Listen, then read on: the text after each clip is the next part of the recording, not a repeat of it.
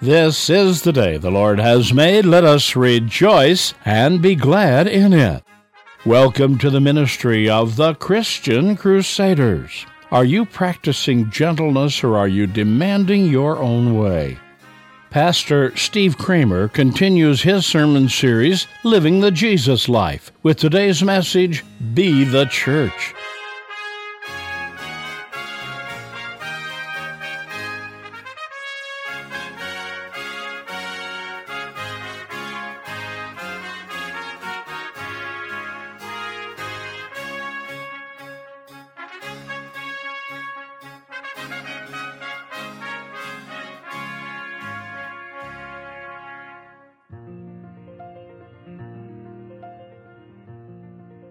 How can I make my church better?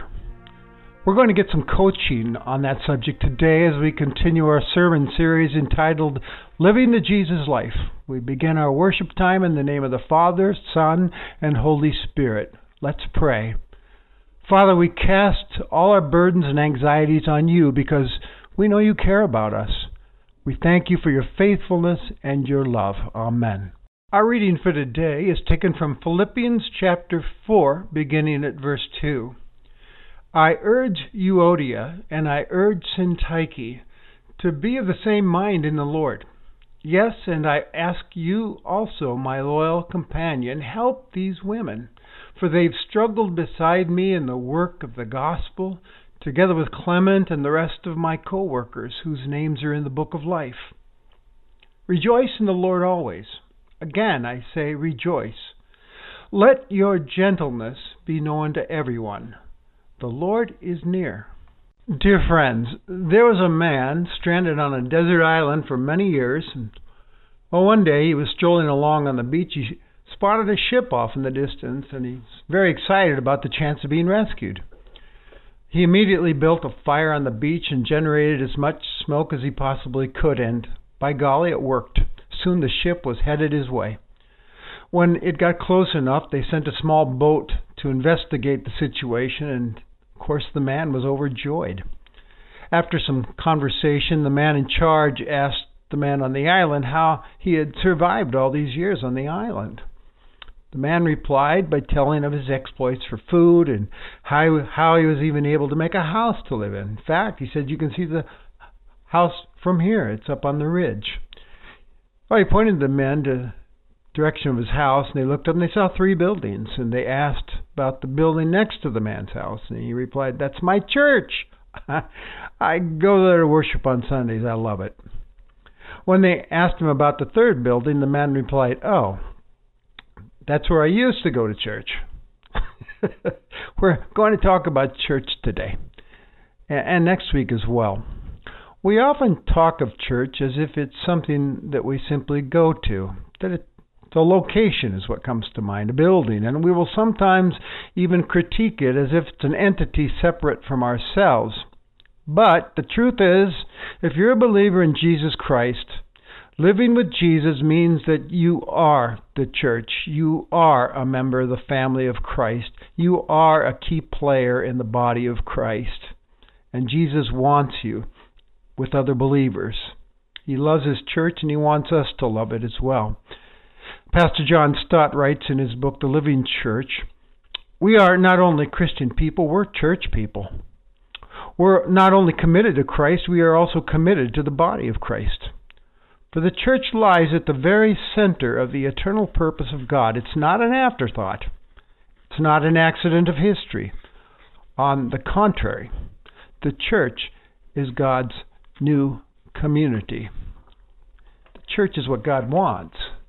Lately, with the COVID-19 pandemic, we've frequently heard this refrain, we're in this together.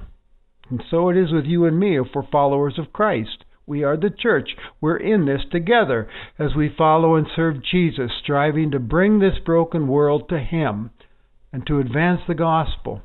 As individual believers, an important part of living the Jesus life involves being a player in the church. The Apostle Paul has some helpful instructions on how we do that. It's a list of ingredients, so to speak, that help each one of us to be about the important business of creating an maintaining a healthy church that bears fruit to the glory of God. And we're going to examine each of those ingredients, mindful that every one of us is to commit doing them for the sake of the body. Here's what we're going to look at the first part of the list today. First, we learn that a healthy church has unity. It values unity and works to maintain it. Of course, the truth of the gospel must never be compromised for the sake of keeping unity, but we strive to maintain a unified congregation at all costs, except compromising the gospel, of course. In the Philippian church, there were two women that were having a problem with one another. They were at odds with each other, and there's this rift between them. Happens all the time in the church. Personalities clash. We're saints in the Lord, but we're still sinners who want our way. And so we'll trample on one another's feelings and hurt one another, and I've seen it a lot, and so have you. Worship wars in congregations over music. We insist on our own preferences. Conflicts over building issues, decorating, remodeling. Ministries dropped or new ministries added. People want their way. Their motto is, my will be done. I'm right, you're wrong, let's do it my way. Well, Paul publicly calls these women out by name. Can you picture them blushing as their names are read in the service? What would you do? Anyway, he writes, you audience in Tyche, you two make up. Agree in the Lord, reconcile in the Lord, your sisters in Christ. Remember whose you are. Take your focus off yourself in order to fulfill your purposes in the Lord. The advancement of the gospel, that's what matters. The church needs there to be harmony between you two. Forgive and love each other as Christ has forgiven and loved you. And we learn here that we're to look out for one another in this area of concern if there's bickering going on in the church. Paul asks someone in the congregation to actually help these two women to reconcile. He calls him my true companion, probably a leader in the church, I suppose, but he says, help them remedy this situation. We can't have this in the congregation, Paul says. Help them make up. First of all, because they're important to me. Paul describes them as fellow laborers in the gospel. They're valuable people to Paul and the efforts of the church. They're valuable servants to the cause of the gospel. Let's not lose them. And their names are in the book of life, Paul says. They're valuable and precious in God's sight. They belong to Him through Jesus, like you do, as a fellow co-worker for Christ. Jesus needs every member working to keep unity, because division cripples the efforts of the church to reach the world for Christ. And it can destroy the faith lives of believers in the church. It's a serious thing. As Paul says, fix this now. Don't let things fester. I read this great little story by David Getz in Christianity Today a while back, and he tells about a congregational meeting. Two young male professionals made a presentation to update the sanctuary sound system, and the pitch they gave was well delivered. As they began fielding questions, a retired gentleman, a former engineer, challenged one of the presenters' use of a term. I don't remember the phrasing that sparked the fireworks, but the atmosphere in our fellowship hall, which had held a little tension anyway because the sound system upgrade was expensive, suddenly intensified. The young presenter and the former engineer began to quarrel about who was right, as if they were the only two in the room. I began to feel embarrassed for the older gentleman, since his comment and persistence provoked and sustained the interchange. The discussion ended awkwardly. The congregation voted to upgrade the sound system, and the meeting came to a close. But afterwards, I saw the elderly gentleman amble towards where the presenter sat. And later on I heard from others who overheard their conversation. The former engineer apologized for his conduct and asked one of the young professionals out for breakfast to discuss the sound system project. That's what Paul's talking about in this passage that needs to happen. We're going to have conflicts with one another, but let's get them resolved, Paul says. Next, being a healthy church, he goes on to say, means that you are a church that has constant, consistent celebration. You're committed to it. He says, rejoice in the Lord. And he adds for a little more emphasis, and again I say, rejoice. We're to be people who pull out all the stops when it comes to Jesus, remembering and celebrating with all our heart and soul and strength and mind what God has done for us in Christ. We may be saddened or even frightened by what's going on around us or what's happening in our personal lives, but we still are people who are committed to rejoicing in the Lord because we know that Jesus is Lord over the world and has the final word. He deserves our praise. He's faithful and gracious and wise and mighty and very good. He knows us and loves us. Therefore, we rejoice in Him, of course. Well, Paul is actually in this particular place talking about public worship. In Paul's world and culture, this is what rejoicing looked like. There were great festivals publicly celebrating the various gods and Caesar. So Paul is saying, why shouldn't we, as followers of King Jesus, celebrate Him as our Lord? It's only right to passionately, enthusiastically, joyfully celebrate Him in worship before others, proclaiming the old story of God's plan for the world, fulfilled in Christ, the victory of the cross, the power and promise of resurrection, hearing the Word of God read and preached, and then our responding with joy-filled singing and praise and prayers. We do this for His sake and for ours as well.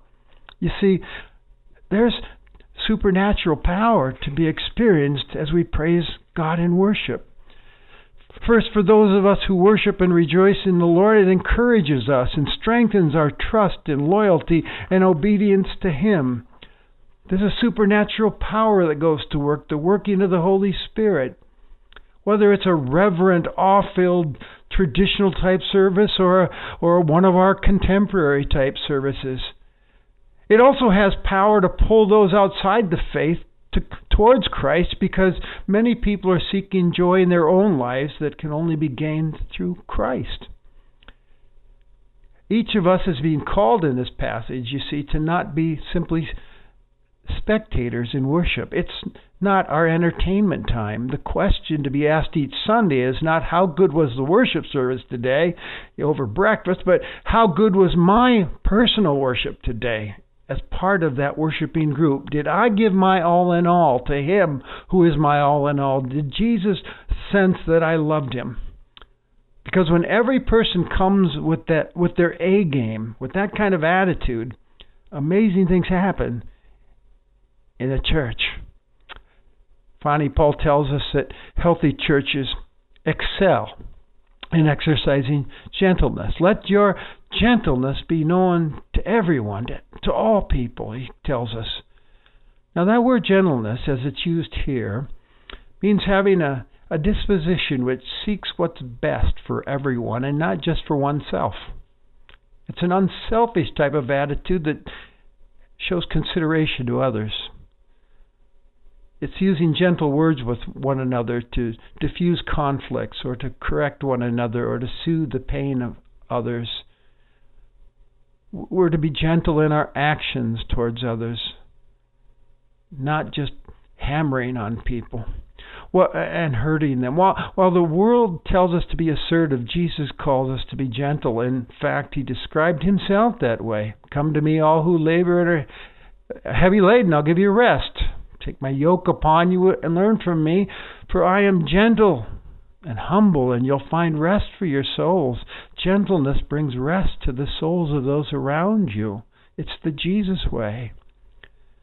Notice Paul says, your gentleness really is a part of your witness to the world around you. Let your gentleness be known to all. May you have a reputation for being a gentle people amongst yourselves, unselfish, considerate, kind, and loving. Brian Wilkerson tells this wonderful little story, I think, that illustrates gentleness. Taylor University, he writes, is a Christian college in Indiana, and years ago, they were pleased to learn that an African student named Sam was going to be enrolling in their school. This was before it was commonplace for international students to come to the U.S. to study. He was a bright young man with great promise, and the school felt honored to have him.